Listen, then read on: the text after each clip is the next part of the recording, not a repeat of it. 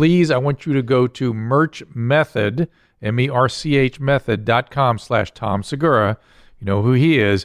And get your new Dr. Drew After Dark t-shirt. They are new in the store. They're now in the store. And the new logos on there, they are pretty cool. We appreciate your support of the show. So it's, love to see you guys out there wearing that shirt. We appreciate it very much. Now let's get into the show. Hi, I'm Dr. Drew, and this is Dr. Drew After Dark. Please be advised that Dr. Drew After Dark may contain sexually oriented content and be unsuitable for young children.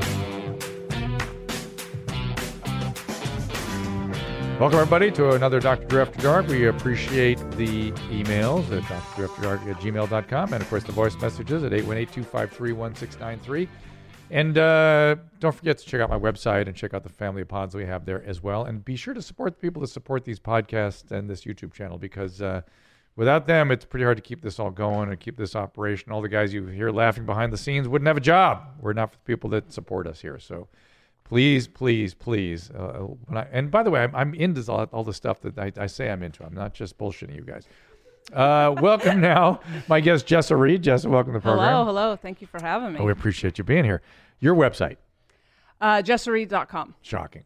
Yeah. And can people see you somewhere coming up? Stand up?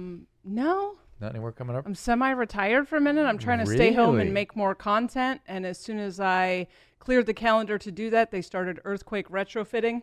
Your house? My apartments, yeah. So I mostly just stayed home to listen to construction. Oh, that's nice. Great. That's a nice touch. And do you have kids? I have 4 kids total. I have a 24-year-old who I had when I was a teenager. Well, I see the picture of you with a little girl in your website. I feel like that's... Yeah, so the 2 youngest are 9 and 5. Right, they're in the website. I saw them there. Yeah. And your 24-year-old? 24-year-old. She has a 1-year-old. Do you have all girls? All girls, and then I have a 16-year-old stepson from a recently ended marriage. And so your daughter's 24, doing okay? Very good. Good. Very good. You know, one of the things about the children of teen parents, were you a teenager? Mm-hmm. They end up better statistically than you would expect. Really? Yeah. They statistically end up as teenage parents also? They're a higher probability of that. I'm a huge Teen Mom fan. Oh, are you? So any questions about the ladies? Yeah. I was at home with postpartum depression during the first few seasons when I had my 2 youngest kids. Ooh. So, yeah, I watched a lot. Hey, good times. But so we just had a reunion. We just filmed it a couple weeks ago. It'll be airing probably in a month or something. Yeah, I can't keep up. It's a lot. There's a lot going I on. There's a lot, and they're adding people. They add people. Sort of. They brought Mackenzie back around, who was the girl married to the rodeo guy. If you remember that from, we had a Teen Mom 3 for a minute. Yeah. If you remember that, and she was on that, and then there's a lot of stuff going on, and there was a lot. Well, I will tell a little story. Yeah. So Butch is having a little trouble, which I think you can kind of see on this season. Okay. And Butch is Caitlin and Tyler's dad, and her father-in-law, and I started getting into it with Butch in the reunion. I mean, I really like, it's time, man. I when people that I know that are good in recovery and that have done it well and know what it is, and they just start bullshitting around, I just it's like, come on, man. And in the middle of really like laying it down with him, and he never getting into it a bit, and his daughter too is really in recovery, and she was letting him have it. The blackout hit. That New York blackout oh no! was right in the middle of this whole thing with Butch. It was ridiculous. And the whole place goes dark, and we're all sitting there with an audience, unable to do anything. We've just been screaming at each other, and we sat there for another 30 minutes trying to figure out what was going on, and then they just dismissed everybody. That is a great intervention story. It was quite a story. And I was belched out into Times Square, and I've never seen anything like that. It was crazy. I'm surprised they don't have like generators in the studio. They had a little bit of light eventually, but the generators couldn't. Well, this is a live TV broadcast booth, and you're right. Every other broadcast booth in the country has generators so they can continue to broadcast live during some sort of disaster, except the MTV broadcast booth. They don't have generators. Maybe Butch has powers. So it just went down. The whole thing went down, and we had to wait till the next day and sort of finish things up and whatever. But anyway, I think the last time I watched, he had a year or something. Yeah. And then I feel like he relapsed at the end. You heard him starting to talk about pot and blah, blah, blah. Yeah. And I'm on marijuana maintenance. Like, oh, really? That's going to work. It always works for a real drug addict. Yeah, and I love him. I think he's just great, and I just don't have patience when people are good in recovery and wonderful people, and I know what they've got to offer, and they just start bullshitting. It's just, that's hard to be around. But I can't wait to talk about all this stuff. Let's talk. You want to go ahead? Yeah. You have a little recovery. Well, yes? so I'm a teenage mom. Yeah. Meth addict. Mm-hmm. So if you ever do a mashup of all of your shows, I am available for that. Yeah. So we slid rehab and teen mom. We put Parents were addicts when I was a kid. Trauma from that. A lot of trauma. Just being around addicts, or was there actual some heavier shit? Well, my disclosure is that my parents are great. I love them very much. They're both clean and active in my life cool. right now. But I've been kind of sorting through. Look, they know the carnage of their disease. Right. Yeah. And just kind of, I found that I have accepted things too fast in my life, like rushed to acceptance. A flight to recovery, or flight to health. Yeah, and then have kind of just repressed a lot of stuff. So I've been sorting through that for the last year or so. Parents lived on opposite sides of the country after my mom left when I was 2. Mm-hmm. So I lived with my dad and 4 men. Oof. It was actually great. I was very sheltered. I was very well taken care of. For male addicts? No. So my dad just partied. My dad got sober, and he's one of these people that when he got sober, he was like, I had a problem, but everyone else is like, his he problem just stopped was all using. inside. Yeah, So he maybe more. He was just maybe he was the using buddy for your mom. Yeah, he was an alcoholic, and okay. That's he different. was still a great person. And Plenty are. I didn't see a ton of. No, when he got sober, he's just one of these people that when he got sober, everyone else was like, you were fine. So it was like something inside of him, like the whole inside of him. So when I'm 5, I'm mad because I didn't get a mom. I don't think I remembered the actual mom because she left when I was 2. So he takes me to my mom and leaves me with my mom. And she's using at the time? She's using. I think she pretended not to use. I don't know. What's her drug? Meth. Yeah. Crank, whatever it was. It was something different back then. And now I think I have a lot of abandonment issues. And I think I didn't know who she was. I remember feeling like I couldn't go home because then he just left me with her. And I think now in 2019, we would know this child hasn't seen this woman in 3 years. We can't just drop her off with this person. Scary. This will be traumatic. Scary, yeah. Because I see a loop, I see a pattern in my life where I play out the same cycle in relationships where I leave men every 3 years and then make them come get me. Oof. And I can't believe that they love me if they haven't chased me across the country. Isn't that crazy how exact that is? Yeah. And when you're in it, you probably cannot see it. No, I can't see it. I can't perceive that they love me. And it was only recently when I recently did it for the who knows how manyth time that the pain felt so much deeper than the relationship pain should feel. Which it is. And it was the first time, because I keep my dad on a pedestal and my dad is amazing. It was the first time that I realized 5-year-old me probably didn't understand A, who this woman was, B, why I was being left here. I asked for my mom. I didn't understand that she lived across the country and that meant I couldn't be with my dad. I probably laid in a bed and longed for my dad to come get me.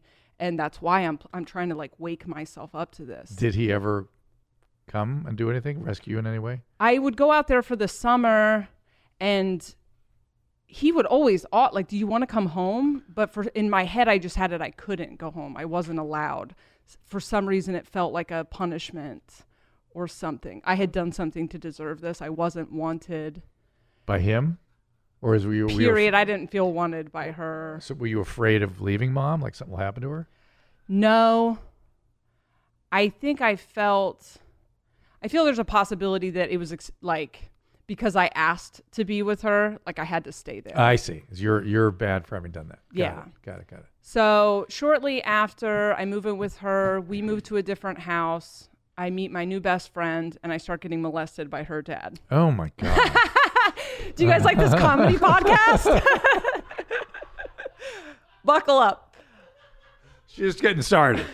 And so, is this in your comedy, by the way, some of this stuff? Yeah. Okay. I can't. All of my comedy Good. is sad. I only care about comedy if I can take you to the brink of crying and then bring you back. Good. Otherwise, I like it. who gives a shit? And this fucker, was he also molesting his daughter? He was also molesting his daughter. I heard course. him rape his wife. He was a monster. But he was like up in a church, like something in a church. I Oh want my to say God. bishop. And this is the 80s. This is the early 80s. I hope he's dead. He is dead. Hallelujah. I'd like to think I have something to do with that. Oh, what happened? I don't know. You stuck a pick in his head? I had a friend. I've kept some, shady company over the years. And so I don't know the circumstances of his death, but in my fantasy world, it was a friend of mine that took him out.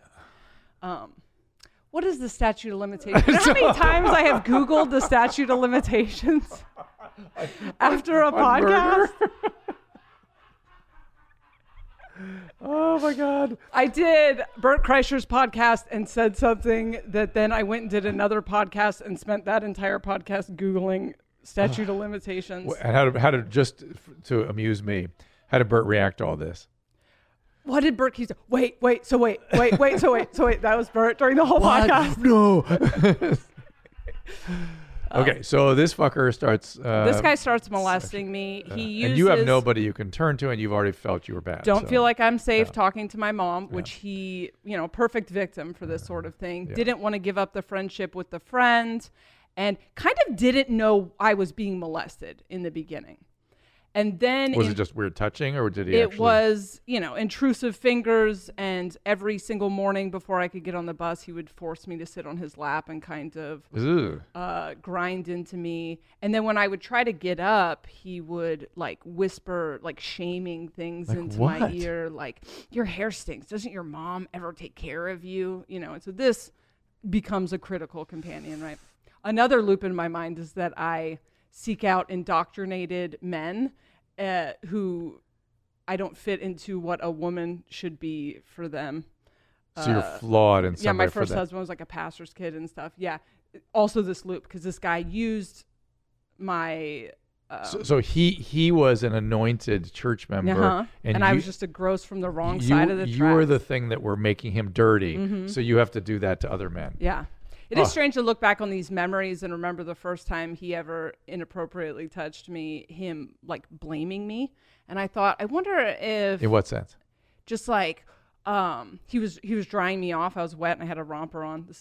And he was touching me inappropriately, but then like, why don't you have panties on? You're supposed to have panties on.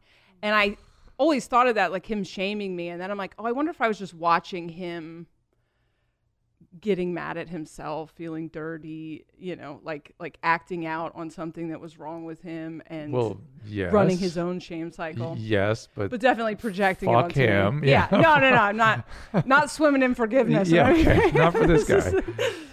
Okay, you want to talk about pieces of shit? Let's talk about my 4th grade teacher. It keeps going? Oh, we haven't even scratched the surface. Does this have to only be an hour? 4th grade teacher, I find out that I'm being molested because we had to watch one of these. This is early 80s. So they start showing us these programs on the TV or whatever about inappropriate touch. Yeah. And I'm like, oh, shit, so-and-so's dad's doing that to me. I go to the teacher, and I'm like, so-and-so's dad is doing this to me. All right, so back a little bit. As soon as this guy starts molesting me, I develop an inner dialogue obsessed with attention. And this will show them was the catchphrase of this voice. And so I would do a lot of outlandish things. I went to visit my dad once and pretended to be a dog the entire time. Wow. Kind of disconnected from reality a little bit, Wow. which becomes a theme. And I did a lot of stuff for attention, kind of obsessed with attention. So by the time I go to this teacher, we are a year and a half, 2 years into me getting molested. And I know when I'm telling this teacher, like 8-year-old, 9-year-old me knows that my credibility is shot. I understand that this person is going to need backup because I'm not credible enough to tell on this person. So I get another... You were a behavior problem for the teacher, maybe. Yeah, but like not really. I understand, she thought that. Attention seeking. Yeah. I knew that she would think I was lying. And so I got a friend who was also getting molested by this guy. And we told her, and then she would bring me back to do weekly updates on my abuse for the rest of that school year and into the next year. I'm like someone else's student, and she would bring me in without and reporting it? And she never reported it. That's beyond bizarre. I can I could see where everyone else was in this situation and how everyone else failed me and why it makes sense that everyone was where they were at. And then this is the one person that I'm like, it couldn't have been that she was like friends with him because he continued to molest It makes me me. wonder, I as someone who spoke about childhood sexual abuse for all through those decades, I was actively shamed and told that I wouldn't know what I was talking about. Yeah. And this was people just talking about it more. It doesn't really happen. And then this whole thing about false memories came up.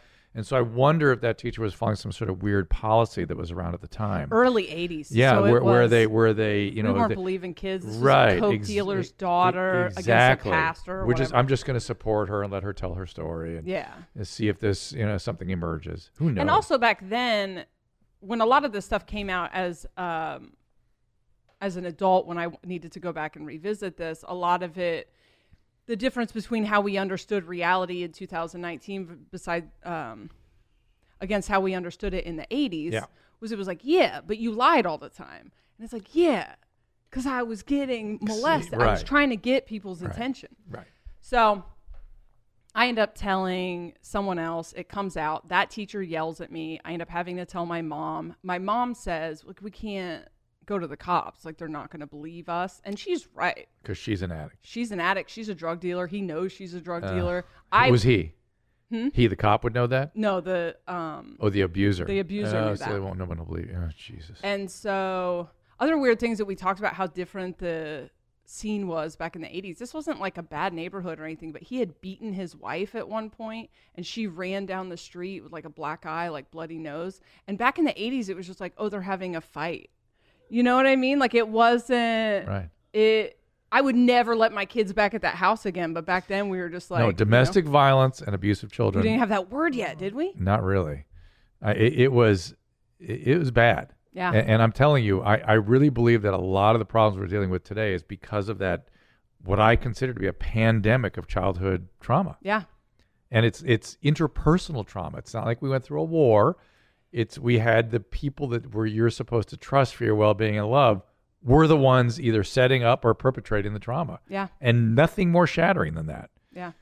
So I just, that's all I've talked to my whole career. And so I feel like it is getting better for the very reason you're just saying, like you wouldn't let your kids near any of this just stuff. The awareness now of the effect. And I think if you didn't have a generation of traumatized kids, we are, so much more mindful in our parenting as a result. And also, one thing I've said about like my first psychic ability, my first intuitive ability was after getting molested, if a creep walks within 100 miles of me, I know. It's interesting that having trauma does create sort of what you want to call psychic abilities. How else does it manifest? How else does the psychic abilities manifest? Yeah, because usually people get a bunch of interesting intuitive abilities because of horrible things. Yeah. But it happens. You and Ryan Sickler actually talked about me on the Honeydew podcast. Okay. I'm the meth addict that talked to aliens. Tell me more. Okay, so was that when you were psychotic with meth, or okay? Well, that happens a lot. I mean, they still talk. That's to me, not. Well, tell me more. All right, so now we'll play a game called "Is she schizophrenic or enlightened?" Because this is or my just favorite game. left over from meth. Yeah. So part of what led me to do drugs, I tried meth on accident. After a gig, I thought I was just doing a bump of coke, but I was already very destructive by this point. A comedy gig? Mm-hmm. I started doing comedy when I was 21, and then I was pretty much immediately on the road. I was a professional comedian within 9 times of doing comedy on accident. That's a psychic ability. Yeah. I actually started doing comedy because I had lied and told some coworkers that I do comedy, and they showed up at the open mic to support me, and I was like, well, I guess I do comedy now. Do you still have trouble with truth? No. Kind of went along with that attention-seeking thing. Yeah, sure. I'm still very much. Sure. Back then, I was someone who, if you told a story, I would like adopt it as my own story. Yeah. And then I went through this alien experience and became kind of a different version of myself. And then life also became so absurd that I didn't really need to borrow anyone else's stories anymore. All right, so I have a near-death experience in 2000, about 6 months into doing drugs. From doing what? Wait, you have a heart attack or something? Or I think it could have been GHB. I don't remember taking GHB, but we had bottles of GHB all over the place. So I have a few theories of what it could have been. I don't know that. I guess meth kills people, but out Not of very all, readily. yeah, Yeah, I say it doesn't, and then people in YouTube comments are like, But most meth addicts, you would deteriorate on meth, right. and most meth addicts die in violence, committing violence or being perpetrated against. Yeah. And you can deteriorate so much if you're also smoking cigarettes and other stuff where you can have cardiac stuff, but that's not typical. Yeah. It's not typical. So that most of the people I lost they got shot, something like that. Yeah. Now, once I got clean on the East Coast and was in recovery with heroin addicts, I've lost 100 friends from recovery to relapses because opiates Kill easily. Yeah. Yeah. So, anyway, I have a near-death experience, and I don't know a ton of details about it. Do you know the dopey guys in the East? Yeah. That's how Is that how we got together? So I don't know. So did you know Chris? No, I did their podcast once. And then Dave called me back right after Chris had died. Yeah, I had lost 2 people that week when he called me and told me. It's so horrible. It's at least 1 a week. Yeah. So I have this near-death experience. I end up in this big blue ball of light. At this point, I've already done a 5-year stint in Christianity, and I believe myself to be a backslidden Christian. And I want to keep him. I'm in the blue ball of light. I am myself, but I'm a part of this blue ball of light. And my entire life, I've had this kind of homesickness going in the background. Sure. Could be caused by trauma, though, right? Well, but you were without a home. Yeah. And so I'm in the blue ball of light, and I feel home. This Yeah. feels like the place I've waited for my entire life. I've heard other people describe that. The light tells me, not in words, but gets translated to words later. Yeah. You did everything you went to do. You learned everything you went to learn. You can stay here if you want, or if you want to go back, we got something cool that you can do. Okay. For some fucking reason, Just to do back. this show, clearly. I was 22. 22-year-old me totally would have come back to meet Dr. Drew. And then I come back, and for the rest of my addiction, I am in what we have named on other podcasts, alien school. And in alien school, while I'm sleep dreaming, which sleep is weird when you're on meth. Well, you have hypnagogic hallucinations. Ooh, what's that? It's like you've ever had sleep paralysis where you wake up and you feel like you can't move and there's something lying on top of you and you can see that something. People have various manifestations of what they're seeing. That thing may or may not have sex with you. It may or may not be threatening to you, but they have very characteristic forms that people see when they're in this hypnagogic hallucination. It's a sleep state. Okay. Yeah, I would call that twilight sleep. It's like doesn't feel like all the way sleep, doesn't feel like all the way your eyes dreams. are open, but you're frozen. It's because you're still in sleep. Yeah. So they taught me a bunch of stuff. The sleep people. I call them aliens. Okay. I think woo-woo people call them guides. And according to them, we live in some type of video. Listen, I was like, I'm not going to talk about aliens on Dr. Drew. This was already booked. I was like, I'm not going to talk. Jessa, and here you we are are. not going to. You're going to get through one fucking podcast without talking about aliens. And Bert will come in here and go, why did you talk to her about the aliens? And then Ryan brought it up, and I was like, God damn it, I'm going to talk about the aliens. So they said that we were living in a 3D fear-based reality that was based on dichotomies where we don't remember that we're playing a video game. It's essentially a video game. Mm-hmm. And that we're going into a higher level of consciousness where we all kind of merge our consciousness back together again, and that I would assist in this process or whatever. And so they taught me a bunch of stuff I have used, a bunch of stuff I'm not able to use yet. Like what? How to move things with my eyes and how to levitate. I can't do it yet. Okay. We're still in this goddamn 3D. But I can feel where I would do it. And what they teach you that was useful? How to hear people's thoughts. It feels like subtext. So a lot of people can do it. A lot of people don't know that they can do it. So when someone's talking, I mean, you, of course, this is like a gift you've had your entire life. But like someone's Not talking my entire to life. you. Came late. It came late? Did you learn it? I learned it by, I'm super sensitive to other people. I learned it by being an object of scrutiny in therapy by an excellent therapist, and it developed. Okay. And then I found I could do that for other people. Okay. So when someone's talking to you about why they need to break up with their girlfriend and they're self-deceiving and they're telling you all of these reasons, but you can hear. I can hear with my body. That's the way I look at it. Okay. I like hear with my ears, but I listen with my whole body. Okay. So do you believe in things like clairvoyance and clairaudience? yeah, But they're just not that woo, right? They're just to me. There's something about our right brain. That's why my wife has a bunch of psychic friends, and I'm interested in looking at them and studying them and figuring out what they're doing, because they all kind of do the same thing. And there's something about our right brain that makes us able. I think it's that we're sort of reading each other. There's so much more going on in our brain that we're consciously aware of. Yes. And that I think we pick up a lot from other people that we're not aware of, that if we could figure out how to tune into it, it would be very enlightening. This makes me so excited. Yeah. Okay, so what if we have these other senses and we have been, my understanding is that we're downloading higher and higher levels of them. But what if we've always had them and we just didn't know about them? No one ever taught us to use abilities? them. We're taught to dismiss Well, them. maybe they developed from evolutionary biology in some fashion, and maybe it was the primary way we survived in the world at one time. And it's continued to evolve, but it's evolved sort of beneath the surface in ways that is not apparent to humanity right now. Because our conscious brain is sort of in the way of us seeing these things. Yeah. Do you know about IFS? No. Internal family systems? No. So when I was 14, I was in the mental hospital, and I told As is the custom. Yeah. Like you do when you're 14.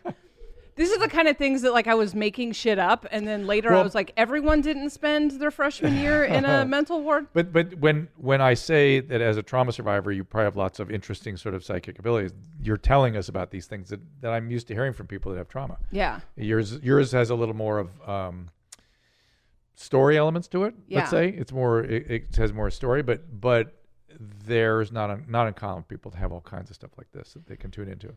I used to be kind of sensitive about people thinking I was crazy, and so I kept it pretty quiet. And if you ever couldn't differentiate it from in something that you're just sort of listening to, if it took over, that'd be crazy. So that's the determining factor between schizophrenia and... If you can't tell the difference. Okay. The schizophrenia, you don't have schizophrenia. Right. Because that's something that develops 18 to 22. Okay. What you might have is something left over from the meth. You might have an injury that's giving you all this stuff, making you see all this stuff. Yeah. Would there be a part of my brain that could have been injured? Yeah. Yeah. And by injured, I'm not saying destroyed or adverse. You just gave you some interesting experiences. Yeah. I mean, it makes me fun at parties. Makes you very fun. Very fun for podcasting too. I just think about different things. Like when I was 8, I felt driven to run into a pole and hit my head in the same spot 4 days in a row. I probably would have been more than 4 days in a row, but on Thursday, they were like, yeah, we're going to need you to take her home for a long weekend. Stop by the hospital, get her something for her concussion. And then I got hit by a car right after that. Was that right before that? I don't know. I got hit by the back of the car, so I just wasn't paying attention. Weird how that might have been a traumatic reenactment of the car episode. Yeah. It's just strange, like I was trying to dislodge the chip. No, because you're always, your whole thing is traumatic reenactments. Yeah. That is my thing. Yeah. Damn it. I got to stop getting divorced, so I stop getting married. That's my new strategy. Can't get married if you're not divorced. How many times are you married? Just kidding. 2. I got married when I was 16. That's not a lot. I know, I'm just kidding. It's minor league. And your kids are good? Yeah. And how are you as a mom? Right. Good. Does any of this stuff get in the way of that? Like the depression must have been rough. Postpartum is rough. Do you talk about that on Teen Mom? Oh, yeah. Yeah. Because Caitlin had, a lot of them have had it. Yeah, with Caitlin. It's a really rough illness. And not women are not given enough support and education about it. It's almost psychosis. It can be. Me. There is such thing as postpartum psychosis, and it can be brutal.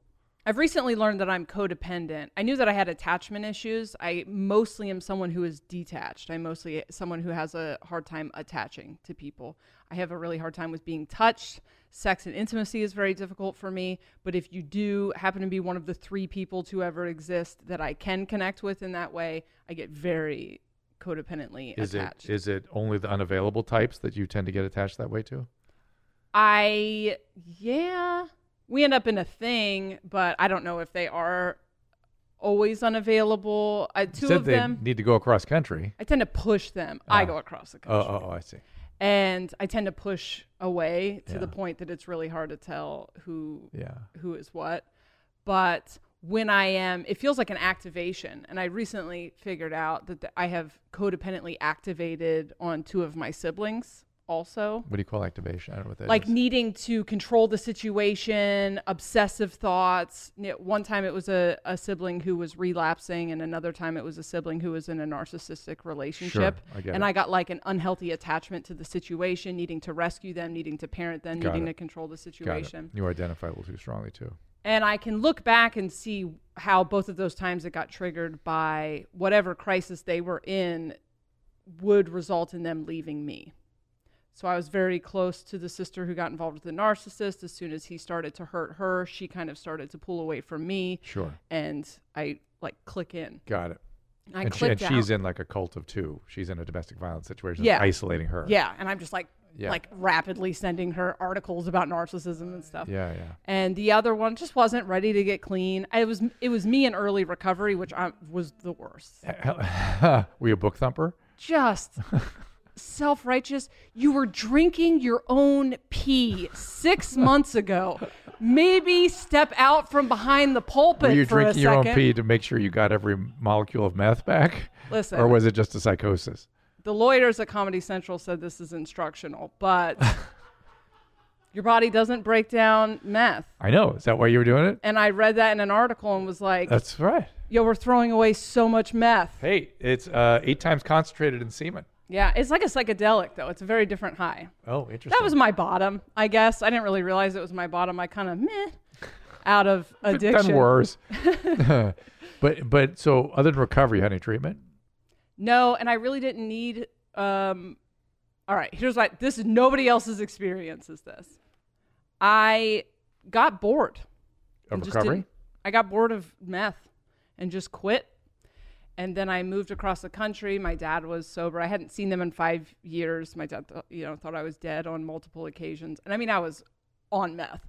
And I just felt, I went out and visited him because he bought my new teeth. And then as I was going to ask about the teeth. Yes. yeah, this is an import supported thing that I got from a dentist named Brady Smith, who watched me glue my old dentures in like a gross ass on Bert Kreischer's podcast. We started talking. And I was like, oh, this is going to be a lot of mouth noises. Hold on a second. It pulled them out. I glued him in while Bert, who had met me 5 minutes before that, was like, what the fuck? And I was like, you're going to edit that out, right? Hey, you know what? I forget Bert and his wife coming up on the podcast. I want Bert and Jessa together on the pod, please. We'll do both. Yeah. Okay. I want to meet his wife. I keep Yeah. texting him. He's very busy. But I was like, can I meet your wife? But yeah, he was like, yeah, totally. We'll edit it out. And then he did not edit it out, Of course. which thank God, because I got, I don't know, it was just $20,000 worth of shit in my mouth anyway. Yeah. So this very generous dentist who has like a podcast where he gives away Oh, wow. dental Should we say his name just to Brady say thank Smith. you? Okay, thank you. He has a Drilled podcast. Okay. So yeah, these are pretty fly. They're nice, yeah. And I don't have to glue them in, so that's sick. Do you have a hook or something? You have a metal There thing? are 4 implants, Yeah. which means no more bone loss. Yeah, yeah. And then they just pop in. Yeah. And they're porcelain. They're not Nice. whatever. And now back to the show. So you're meeting your dad. You're on meth. I meet my dad. I go out, I see my dad. I had to do all my meth at the airport because. So I have a fake ID to get on an airplane for a flight I've already missed. Yeah. The fake ID has a line printed to it. It's a fake ID with my own information, but I was like nowhere near high functioning enough to make it to the DMV. Oh, got it. I've been living outside of society for many years. I somehow get away with this fake ID. Are you on the streets? No, I weirdly had people gave me cars and houses and stuff. I was very entertaining to have around and very confusing for the police. So people kept me around just because if the cops came in, I would be like, the collective consciousness sent me to awaken a tribe. I'm glad you guys are here. I believe you are what is called an image setter. And the cops were like, oh, God, this isn't worth the meth lab. Oh. So I give the fake ID. While I'm standing there, I realize I have a meth pipe in my bra. As is the custom. So I put the meth pipe in the trash can. But apparently the standard operating procedure for stashing a meth pipe in a trash can bears a striking resemblance to maybe putting a bomb in a trash can. Also, it's 2005. I've been off the rails since 99. I haven't been in an airport since 9/11. Uh-oh. I then go to the bathroom and I drop my luggage off and then I see them surrounding the trash can. So I go in the bathroom. I have to do all my drugs. I spend 2 weeks in Delaware with my parents with no drugs. And I sober up enough to realize that all these things, I was never going to quit. And all these things I attributed to drugs, me being smart and never before believing I'm smart, me being interesting, me being funny, me not needing attention, all these things. I realize I'm these things sober. And I start to think, oh shit, am I about to quit meth? And then I say something just a little bit to my dad, and he gets a little bit excited talking about recovery. And I'm like, never mind, I don't want to talk about that. And then the most brilliant thing you could ever say to me, he's dropping me off at the airport, and he says, if you get home and realize that this lifestyle is a little stale, you can always come back. Now, here's the thing about me. I'll do anything as long as it's new. The nightmare that I was trying to escape by doing drugs in the first place was this hamster wheel that it felt like everyone else was on. Right. So to imply that I had already been around this track and that I was actually just on my own hamster wheel was brilliant, because it just put a crack in the foundation. I got home. My boyfriend was fucking the other chick. It was pictures of it on the digital camera. He robbed my friends, and I was like, you're a drug addict. You must be a drug addict too. Yeah. I didn't talk to anybody that wasn't on drugs. Yeah, sure. And I'm like, this is stale. This is stale. Meth is boring. I'm going to move to Delaware. No one has ever said that. I'm going to go somewhere exciting, like Dover. Yeah. When I get on the airplane, I still think I'm going to do meth. I still have arranged for other people to bring me drugs. I'm like, Portland is the problem, and boyfriend is the problem. And you're in Portland, Oregon at the time? Mm-hmm. Okay. That's where I played out all of the meth days. Great place to play out the meth days. It's a hellmouth. Yeah. I am on the airplane, and I just have this kind of moment of clarity where I'm like, the tweakers are never going to send you the meth. You're going to Western Union tweakers money. Right. You've watched tweakers try to get to a post office before. It's never going to happen. And if you do get the meth, you're going to be high in Delaware alone. Isn't that going to be irritating? And I thought, I'll quit. And that was it.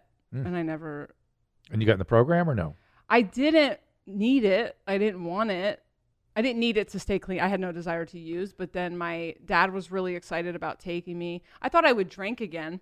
And I remember he took me to play pool. And he was like, is it, we didn't say triggering back then, but is it hard to be in a bar? And I thought, oh God, does he think I'm not going to drink? But I was just being very strategic. It's like I'm coming down off of speed. You got the wah, wah, wah, and the nightmare and shit. I'm not going to do a downer. And then he took me to the one fellowship that's too straight-laced. And I remember someone said, my name's Jude and I'm an alcoholic. And everyone said, hey, Jude. And then I lost my mind and had to leave that meeting. And I was like, I don't like it. I don't want to do that. And then he took me to the other fellowship, and the first person that shared, crippling social anxiety. As soon as I get clean, crippling social anxiety. Yeah. And I hear the first person share who's like, yo, my fucking parole officer's all on my dick, just fucking with me constantly. And I was like, oh my God, I feel at home. I can hang out with these people. So it was a great place for me to re-enter society socially. But I'm wondering if you had any other treatment. Have you this been looked at in any way? Okay. And do you feel like you want to reintegrate some of this stuff, or it's so much trauma? Yeah. I mean, I am constantly... that can be treated. Yeah. I'm constantly working on it. I'm in therapy, but most of my therapy... Oh, okay. I thought you meant drug treatment. Well, no. Most of my therapy sessions are like, all right, so I read 6 self-help books since the last time I saw you. I've realized that I'm codependent. Like, her hair is just blowing back, it's difficult for a person I'm only seeing once a week to move at the speed of Jessa. But do they do any EMDR or trauma therapies? I would love to do EMDR. I think I am going to do something. It could be a little overwhelming for you. What is that? EMDR, it's a thing where you do a certain little eye movement. It's a way of accessing some of this traumatic material and processing it in ways that your brain won't let you just sitting talking about it. Essentially, that's what it is. Yeah. And for some people, it can be really, stuff can kind of flow to the point where it just becomes like too much. Yeah. I worry about that kind of stuff. But you can try it. If you just get overwhelmed by it, just slow it down. Yeah. So. I feel like the last 2 years especially have been huge growth. Right now I was kind of worried about doing this podcast because I'm usually quite aloof, and I now feel like I have a duffel bag of feelings that I'm dragging around. Like I unearthed enough stuff to realize, I do have feelings, I didn't register. You were disconnected. You were disconnected from them. Yeah. Because that's the trauma again. Trauma just disconnects you. One thing that really, I watched you recently, just a clip of you and Doug Stanhope, where Doug Stanhope says, "Did you hear all the things I said about you?" And you said, "No, I'm sensitive, so I don't look at what people say about me on the internet." And this was a huge moment for me because up until I saw you say that, because you're someone I respect, someone I think is very confident and smart, and I respect the way your mind works. Up until that point, I would force myself to read every single YouTube comment about me. And you can imagine the things people say about me.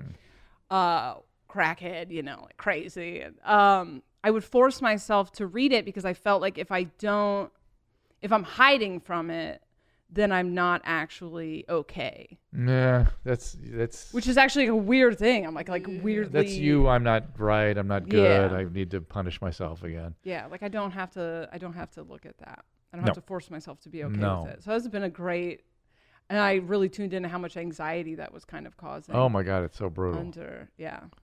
It's so brutal. I do feel like you are able to connect to some feelings though. Oh yeah. Yeah. This is a pretty recent. Do you hate it? It's like I'm in I have a new control room and I'm just kind of learning where all the things are. Yeah. And I'm realizing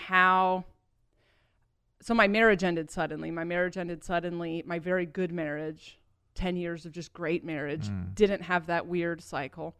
And it ended because he got in a car accident and his personality changed overnight. Oh and my we just God. Suddenly weren't compatible. Car injury? A head injury? Mm-hmm. And it was like minor. Oh my So we didn't even God. know what was happening at first. And we just weren't compatible anymore. And it was a very rough 9 months for both of us. It was very sad. Ugh. It was right as my Comedy Central thing was coming out. So we had to move across the country. And so in 6 months' time, I didn't have a husband anymore.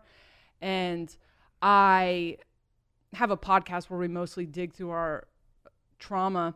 And at one point, my podcast partner, who's 3 years into mourning his marriage, right, says, "You don't think you're sad about your marriage ending?" And I was like, "No, I don't want to get back together." Like, that's how many categories of reason I had for feelings. I was like, well, if I was sad, I would want to get back together.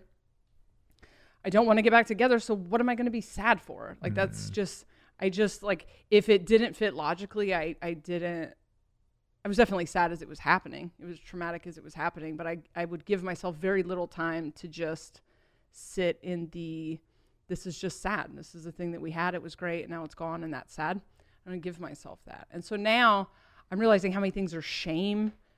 I'm realizing how many things are feeling unwanted. I'm noticing, as I notice the fear of being unwanted, I see it in weird places like that half a minute after you pay at the grocery store and then you're done, but you still have to get the change into your wallet, is an intense flailing for me. It almost always ends up with the change on the floor. It could be the social anxiety though, right? Yeah. Well, a lot of the social anxiety is perceiving that I'm unwanted.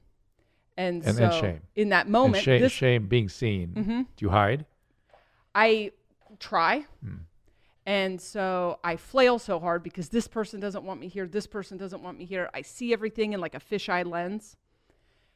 Comedy sometimes gets affected by the social anxiety. What does the comedy do for you now? That's I don't like it. You don't like comedy? I don't. It's I feel like comedy comes and gets me all the time. And then I'm like, fine. And I have a strange relationship with it. I don't get that ego boost that I used to get from it. It comes and gets you.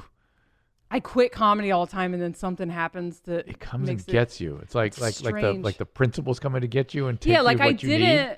Like I started doing stand. I wasn't someone who wanted to do stand up. I was someone who knew she would be famous. Yeah, but who knew what you wanted to do when your feelings are all fucked up like they've been? That's true. But most people who wanted to do we're thinking about it. Yeah, you're right. And so I went and watched stand-up. It's just not something I thought I could do. And then I told people at work that I did stand-up. Do you have other things you can just do all of a sudden? Yes. Like what? Most things. I get good at things pretty quick. Give me an example. I went to a hypnotist.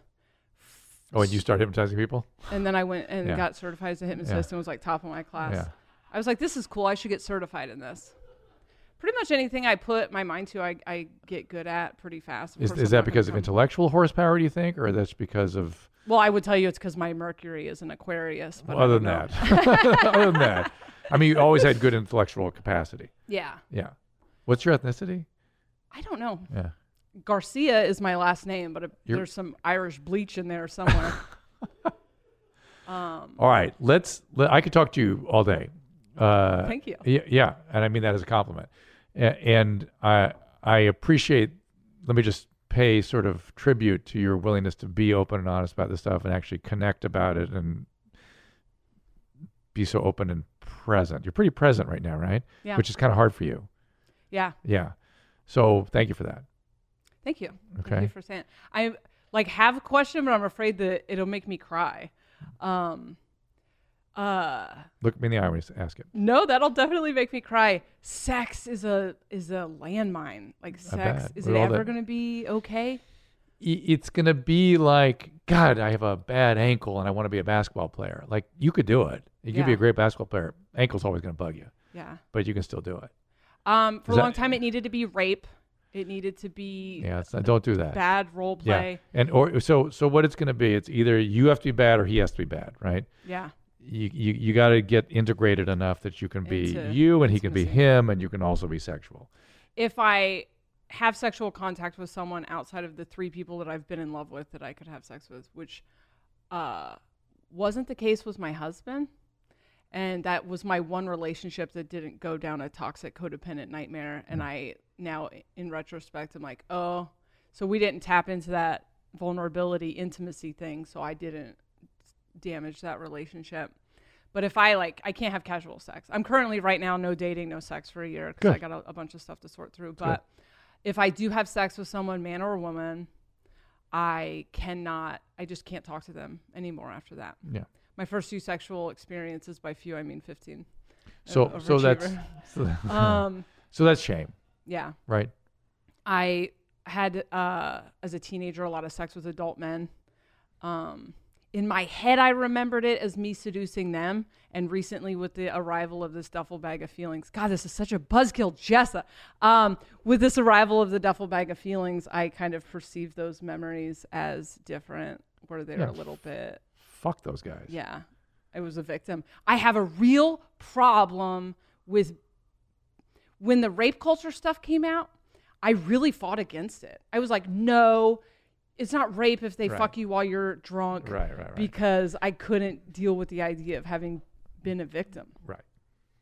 Because victim is, what's the word that comes after that? Being a victim is? For losers? Yeah, it's right. It's shameful. It's shameful, right? Mm-hmm. It's shameful to be a victim. Ugh, I hate that word, but yeah, man, it's the 2019 word, shame and trauma. Yeah. So good, and here we are, and you're still standing. Yeah, I'm a comedian. Has that been obvious at all during this? The stories were so uplifting. No, but again, I could go on and on, and I appreciate you sharing it. But we're going to go on to some other stuff, and we're going to try to help other people. All right. You good with that? Yeah. Do I get to be here while you sell dick pills? I think it's already happened. Oh, okay. Damn it. But story of my life. But are you okay moving on? Yes. Do you feel like please? Yeah. Okay. Can we do it 10 minutes ago? No, because why? No, I'm just kidding. I feel like I got real sad there for a second. I have this feeling you're gonna diminish this experience when you walk away. Yeah. I'm going to do the thing I always do, and I'm going to feel terrible about all the stuff I said on the podcast, and you're which is my podcast. But you're going to blame me and you. You're going to blame us for this. No. Oh, I'm already blaming you. Okay. No, I'm just kidding. So we need to to make things okay. You have to sort of go, this is my life. There's nothing to be ashamed of. You're going to help other people. We're going to get inundated with people who've been through experiences like this. We're going to call in and say, you made me feel okay by talking about it. I'm sure you get that all the time. Yeah, I do. You probably don't take that in, though. No, I do. I do. Okay. It's the thing that makes me keep doing it. Okay. So it's fine. All right. Now let's get back to the program. All right. So let's I don't feel like we should watch videos. Let's skip videos. Let's skip that one. Do you want to watch some videos? Yeah. If she wants to watch them. Okay. How bad are they? We need a palate cleanser. These ones are good. These ones. Oh, actually, this one might be good. Okay. Let me Maybe set this show up Tom's real quick. mom farting again to really just make everybody okay. All right, here we go. Okay, so a little setup on this guy is that this was recently on your mom's house, and I want to know, Drew, if you think Is this a multi-parter? there's a couple. Don't worry, we can tap out of this whenever you want, but this All is right. a segment that we do called Master of Accents. Of accents? Yeah, so the question is this an accent? Or, I mean, is there something wrong with this person? Like, the is way he that brain talks? injured, or does he have an accent? Is it a speech impediment, or is he just Irish? I guess is the question. Okay, here we go. We're in Killarney because we've been invited by a very special character. I hear he's a local legend, and his name is Sham. Sham, look at that. Sorry, Sham, look at that. Sham, how are you? Go over there. We're here in Killarney today. Nice to meet you. Are you from Killarney? I'm on Muga. I'm out the road. Born and bred. Born and bred in Killarney. Okay, Yep. It's a dental issue, isn't it? that is multiple things. What are That the is, things? Get listed off. Visual impairment. He's blind. Whoa, how could you tell that? You don't... He's staring up at the I mean, he's sun. staring right. Hold on, he- let me scrub a little bit. No, yep, he's not really. He's not looking at the guy. Yep, you're if he's right. not visually impaired, he has a Wow. serious brain Wow, problem. you really picked up on that. He has a horrible Irish accent. He has dental issues that's making him dysarthric, and I think there is a aging-related brain phenomenon there. In addition to that blindness, there's something else going on. I'm not quite What do you sure think Let's makes see if we it a can great find talent? Oh, he is. Have a look at him. So he probably- Oh, Oh, wow. there we go. Okay, so definitely that's not blind. That's more. No. That's still like macular degeneration because he's not really kind of able to kind of see things. Oh, is he just turning his head in the direction where the He sound can kind of is see coming? things, but he probably sees in a tiny little dot, and so that's why he missed the guy walking in. So Okay. yeah. All the tourists will money that. Not holding the door. Yeah, lots of tourists The around. tourists don't Killarney. It's great, isn't it? Great, give me a job away. So my question, like, yeah, how could anyone understand this? They can't. No. No, You the don't guy understand that's anything he's interviewing saying? him. The guy He that's repeats interviewing back the him. one word. Well, if you understood that if you had an ear for the Irish brogue, you probably would be better equipped to handle this. I cannot. I No. cannot get. I anything can't out of it. understand any accent. What's your favourite thing about Killarney? To me, Connor, my best singer, Shatterglen. To me, Connor from Shatterglen. He played my better to me, Connor. Yeah? Shatterglen. Good player. Got a little emphysema too. Did you hear some of that that breathing problem? And he's breathing, gasping in between. Wow. Some of those. Nothing gets by Is he you, still Drew. alive? Do we know? Is this gentleman not got long I in think world? this was recent. I think this had just recently gone viral. So I mean, he may be the oldest man in Killarney. I'm not 100% All right, sure. next. What do you got next for? Tell me if you think this is a good idea or not. We're going to go with the Jarvie. Jarvis. Oh, I see. I what also you don't meant. understand You meant the Let's- next clip. Next clip. I'm All done right. with. Why don't you do another? Why don't you do an email while I set up the next All one? right, I will do that. These are sort of long ones. Big fan, 34-year-old male. Ever since I was on mid to late teens, I've been waking up middle of the night to use the bathroom. I would understand if I were drinking a lot, blah, blah, blah. Use the bathroom before bed, but somewhere between 1:30 and 4:30 without fail, I'm waking up. Usually have a cup of coffee in the morning, water the rest of the day. I used to drink a lot of soda. Tried over-the-counter sleep aids, but still wake up. My dad seems to be the same way. Is it something that runs in the family? Any thoughts? You should see a urologist. It could be prostatitis. It could be some people have small bladder contents. They can't hold a lot of volume. And I would definitely not drink anything after about 6 p.m. And again, there can be other things that affect this in the middle of the night. You really have to see how your bladder works formally to be able to say anything about that. Here's divorce as an adult child. I'm 33, just told my parents are separating out after 4 years of marriage. This is interesting. I'm having trouble trying to understand the range of emotions I'm having in reaction, anger to sadness. Even though I'm glad it didn't happen at 13, I'm still struggling. Any advice for adults dealing with this? As always, piss on me, beat me, love your show. This is code. Yeah. So I thought you were against that. And so what do you think about that? So it's kind of interesting, isn't it? There's a lot more of that these days because people are living so long, you know? Yeah, well, I think we're also like collectively getting away from this idea that you have to stay together Forever. out of obligation or out of survival. Is there like ages that are ideal to? Well, the real question is, not when somebody's developing, obviously it can affect their development, but at an older age, you wonder if this is a 33-year-old, could it affect his relationship or her relationships? Yeah. It's interesting. Yeah, especially because if your parents stayed together and you're a millennial, then you feel like you were probably in the minority and then it helps you, it erodes your faith in the fact of marriage, and you're having a mourning and you're reacting to it and you're feeling loss, and so you're attacking the institution of marriage in response to that, as opposed to sort of standing back and going, oh, they had 40 good years, the marriage worked, whatever happening now is happening now, and maybe be a little more magnanimous about it. All right, let's see that video. All right, so a little bit of a setup for this. So this is an angry dad, or maybe not even a dad, but he drove by a school and he saw an advertisement for a vape company. Okay. And so keep in mind this is happening during summer. This is information that I found out after we aired this, but he is very upset that there's advertisement of a vape company in front of a school in the middle of summer. I can't wait to see this. So you tell me if this seems like anger placed in the right place, Drew. All right, Traumatic reenactment. Yes. All right, so I'm out in front of the high school. And here we are with effervescence right in front of the high school, supporting vapes for all of our young kids that are below 18. So far he seems pretty reasonable, right? Yeah. All right, it gets worse. And by the way, there's weird moral outrage around vaping, like weird moral panic. Yeah. People are in a panic about it. Do you feel like it's the same as smoking? No. Not even close. Are you pro vaping? I'm not pro adolescent vaping, but I'm pro vaping generally. Okay. But people are just in panic about it. Yeah. And it's not tobacco. Tobacco is what causes the cancer and heart disease, not nicotine. When I treated, imagine you had cigarettes at your meth days. If you needed to be detoxed from tobacco, I would put you on gum and keep you on it. You know what I mean? I would let you take the nicotine every day. Nice.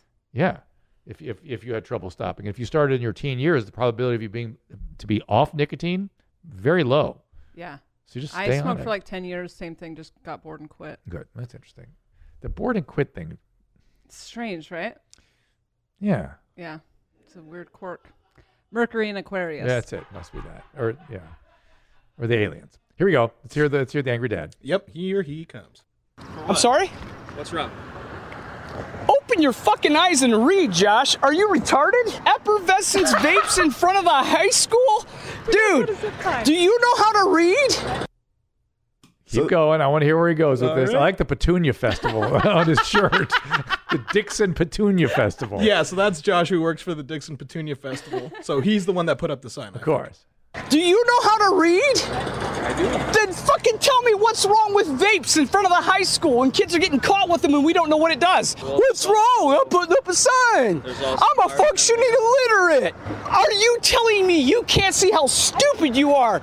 Is effervescence probably just some plant food that they use in the Petunia Festival? All right. Well, I'm gonna have police come now. You go ahead. I've already called them. All right, good. So, whoever calls first is the one that's not in trouble. I understand that. Wait, what? That's quite a bit of backpedaling, huh? That's logic. Oh, Yeah. weird. He has an energy drink. In I his know. hand. It's hysterical. Let me see your ID. Would you rather have? I would rather see your ID, Josh. Excuse me, sir. Is there something I can help Says you it on with? his No, you shirt. can walk away and stop making yourself a part of this. He is a Go away. Petunia. So this guy, who I think either works for the school or Yeah. the Petunia Festival, Yeah. noticed all the yelling Uh-huh. and came over and was trying to help the ruckus. And this is how this guy responds. This is getting to good. So this is how you want to handle things? You're goddamn right. When people don't read signs, they gotta get shook the fuck up. Whoa, sir. You've never made a mistake in your life. Fucking every day of my life. I mean, So then why don't we resolve this like because that? they look at me like I'm retarded. No, they're not looking It's all right. at you. I got all your names. You're on YouTube Live right now. It's all good. So there's a lot of insecurity going I love the on. track and field guy. He's my favorite guy so far. Yeah, he seems pretty reasonable. He's like he's gonna my put a favorite stop- out of yeah, everyone, yeah, too. yeah, yeah. But this guy just keeps on getting crazy. This is not your property. She said go ahead and cut it down. This is not your property. I have it on recording, Elliot, so get back in your little wheelchair and go away. This is not your property. Oh, he's now on the school property. He's jumped the fence. I He's think also what jumped the shark. happened was that some of these ladies that walked by, they're like, "Look, if you want to take the sign down, you could take down the sign." But then the people that work for Petunia are like, No. you can't do Yeah, that." yeah, yeah. You need to get back in. I was told that I could cut it down. And I'm a board member. I'm saying you Don't can't. give a shit. Why don't you read some shit? Yeah, I don't agree with it either. Then why are you allowing it? Because they give us money for Because the you're a festival. fucking fat ass whore. Ooh, woo. So pretty cool guy, right? Does this keep going? This is nearing the end. I think This is the great stuff, I but think the the- next clip we have. this is one- These big nicotine lobbyists. Man, I know. they are. But this is what meth can do for you too. you can get like this. You need to get back. Right? Well, it's a Monster energy drink. Oh, it's the energy drink. Okay. Could be. Sorry, that was actually the last clip. I feel like Oh. tweakers are pretty pro vape. Pro vape. Yeah, it's true. The You're smoke right. is very similar. It's a weird trigger thing Oh, when people interesting. vape around me. It doesn't like make me want to use, but the clouds are the same as meth smoke. Oh, It gives interesting. me like a weird feeling. Oh, why? Mhm. Interesting. Are there Maybe stuff? that's this guy's trip. Maybe that's interesting. Is there stuff that threatens your sobriety presently? No, I do psychedelics. Does that? My podcast is called Soberish. And this, which ones you do? What psychedelics? Acid, mushrooms. Are you doing a lot of that stuff? DMT. A couple times a year, a few times a year. I just worry. On and off since 2012. I have you tried ketamine? I did a lot in the early aughts. How about getting it like prescribed? I would love to do that. Yeah. You might want to do This that. is why I do psychedelics. I believe that they have. I took 7 years of complete abstinence before I came to, and then I dipped my toe in, and then I took years off again. I don't like alcohol. I don't. Is smoke it pot. is it causing any sustained elevation of mood or anything or? No, I do believe it has like psychological and spiritual benefits for Yeah. those of us that. Well, talk to there's a whole aliens. world of this that needs to be explored, right? Yeah, I do think that you're it's not like, the perfect choice for that. Yeah, I'm just yeah. saying. I figured but you would say that, but still, I mean, I can't tell you categorically it's bad. Yeah. Right. Yeah. We just don't know yet, and we don't know what doses, we don't know what frequency, we don't know, but we do know with ketamine, and so that's something you can look into. Yeah, I had a lot of. And I, by the way, in K-holes back in the day. and by the way, I have addicts that use ketamine successfully. Yeah. Without being triggered or anything. So Yeah. it worries me, but there's good data there at least. Yeah, I think it's. I think alcohol's the worst. In terms of triggering. Just in general, I think it's a garbage substance. I hate that it's socially acceptable. I hate that it's legal. I hate that it's used in moderation by. I don't hate is a strong word. I don't really care, but it just like all of the substances, like how acid people. It's weird. It's weird. It's bizarre that we ascribe certain status and moral position to molecules. Yeah. It's ridiculous. Yeah. And it's either encumbered with a history that we don't see, back to your aliens, teaching you that we, stuff hidden from our consciousness. Right. Or it's encumbered with a moral outrage that has no basis in reality. Yeah. Or it's glorified without the scientific data to glorify it. So it's just all messed up. It's like a weird ego juice.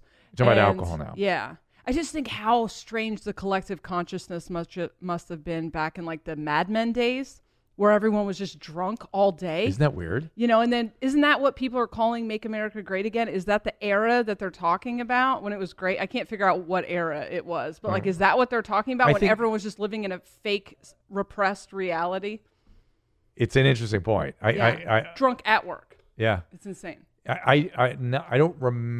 I think people would say that it's, well, who knows? I don't know how to answer that. Yeah. Yeah. I mean, it's a fantasy, right? That America was this like idea that it was at some point other than here, or there it's at was some point in the economic future. dominance, and I think that's what they're pointing at. Okay. I think that's what they want. They want to feel that again. Yeah. Right? Yeah. In terms of great lives and great social functioning, I'm not so sure. Yeah. Okay, we got, here's one. My name is RJ. I'm 21 from Tampa. My fiance saved me from a terrible addiction, meth, opiates, benzos. Before my use began, I always suffered terrible mood swings. I finally became sober, noticed the mood swings have worsened. How did you describe when you came off meth? Social anxiety. No, you went, wah, wah, wah. Oh, yeah. So you feel all kinds of things when you're coming down. Sometimes I can become manic, and other times I'm just happy and calm. That's not good. Suffer from seeing things that aren't there, even voices in my head. Okay, we need to get this treated, right?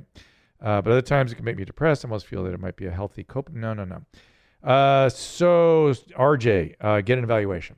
There's something going on here. It could be left over from the meth, and it could be something that will settle down. It could be related to opiate withdrawal, even benzodiazepine withdrawal. That can last for up to a year after you stop. But if you're seeing things, hearing things, you want to have that evaluated. And if you're having manic episodes, again, that could be a withdrawal phenomenon, but it could be something that, in general, when people are having bipolar symptoms, even if it's clearly related to drug withdrawal, I will put people on mood stabilizing meds because they're just so much better. Yeah. They're better and able to get through that whole period. Any other, we haven't done voicemails yet. Yeah, we got a couple voicemails. Okay, let's do it. Hey, Dr. Drew. This is Daryl Monk out of Las Vegas, Nevada. Long story short, I've been a marijuana user for over 27 years straight since I was about 9 years old. No exaggeration. Would never every single day, every single waking moment for the last 27 years. Good times. I have not been sober, always under the influence. It's gotten to the point now where I can't remember the last time marijuana has actually gotten me stoned or high. Right. And now every time I try to quit, I have a severe stomach cramps and pain. Sure. And I hate marijuana now. I don't want it to be a part of my life, but I can't get rid of it. Otherwise, I'm deathly sick. I was wondering if there's any medications that are able to be prescribed for the symptoms of. So this is the way it goes. Eventually, it stops working. They stop getting high. They start getting irritable and depressed, and they start smoking a lot more to try to get it back, and then it kind of slides further. And then when they stop, they have withdrawal. There are lots of treatments for the withdrawal. I used to treat it all the time. Sick? People get sick from? They get almost an opiate withdrawal. Some of them. Really? Some of them. I mean, really heavy smokers like this. And the big thing they get paranoid, and they get sleeplessness. Their sleep's fucked up for 6 months, and the paranoias can be very intense sometimes, and they can have abdominal pain, and they can feel horrible and achy, and a whole thing like an opiate withdrawal almost. What are your thoughts on? But there's lots of treatment. Get somebody who knows what they're doing to treat you, and go to MA. You'll hear a bunch of guys, a bunch of men and women with exactly your story. Do you think that it is like now that it's legal and people are using it more? Do you think, like, what are your thoughts on weed becoming legal? Do you think it's a good recreational? I always was agnostic about the laws. I feel like the laws are something people create, and then I, as a physician, deal with whatever the legal situation people want to make is. As I told you, I think it's bizarre that some things are legal and some things are illegal and some things are immoral. It's fucking ridiculous. It's just molecules, and humans have a relationship with these molecules, and they have a certain natural history with the human, and that's it. So cannabis is now legal. We're seeing some more medical stuff. We're seeing intractable vomiting, and dogs are getting into it and having seizures and having all kinds of stuff. You can still point at alcohol and go, it's worse. So I'm still kind of agnostic, though I'm having a problem with my position because I've been really getting involved with the homeless thing lately. And a lot of the problem on the streets is the lack of enforcement of any drug laws. And so people are just using drugs on the streets, and they're going to die. And so I'm a little uncomfortable. I used to go, I don't care if opiates it's illegal. Or Meth and opiates primarily. Okay. And as you know, the meth is they're going to deteriorate and they're going to die by other means. Opiates, they're going to die because they stop breathing. And it's making me feel like leaving drugs illegal is leaving people, not enforcing drug laws is leaving people to die. And it's troubling me. So I thought I was going to be more like, I don't care, legal, illegal, let's just deal with the drug addiction and let the laws stand for themselves. Not having the tool of motivating addicts into treatment is causing people to die, and I'm uncomfortable with that. Interesting. Yeah. I'm not someone that feels like criminalizing addiction helps in any way, shape, or form. I just know so many people, we all kind of started using at the same time.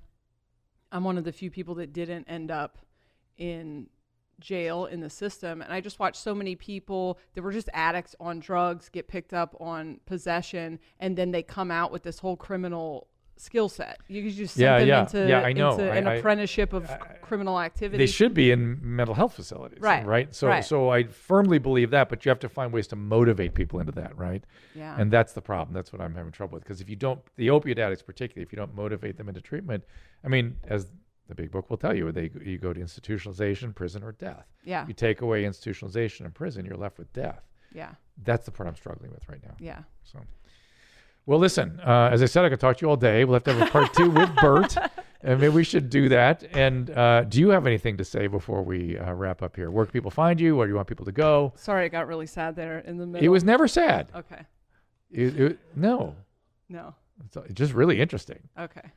Interestingly sad. Okay. That's my brand. So if you're into that or you're into weird alien stuff, I do have an addiction podcast that was an addiction podcast for 4 episodes. And then I turned it into a Jessa Talks to Aliens podcast. Soberish. So soberish. Yeah. And then I also have another podcast called Mormon and the Meth Head. Oh, I saw that one. Yeah. What's that about? You would love him.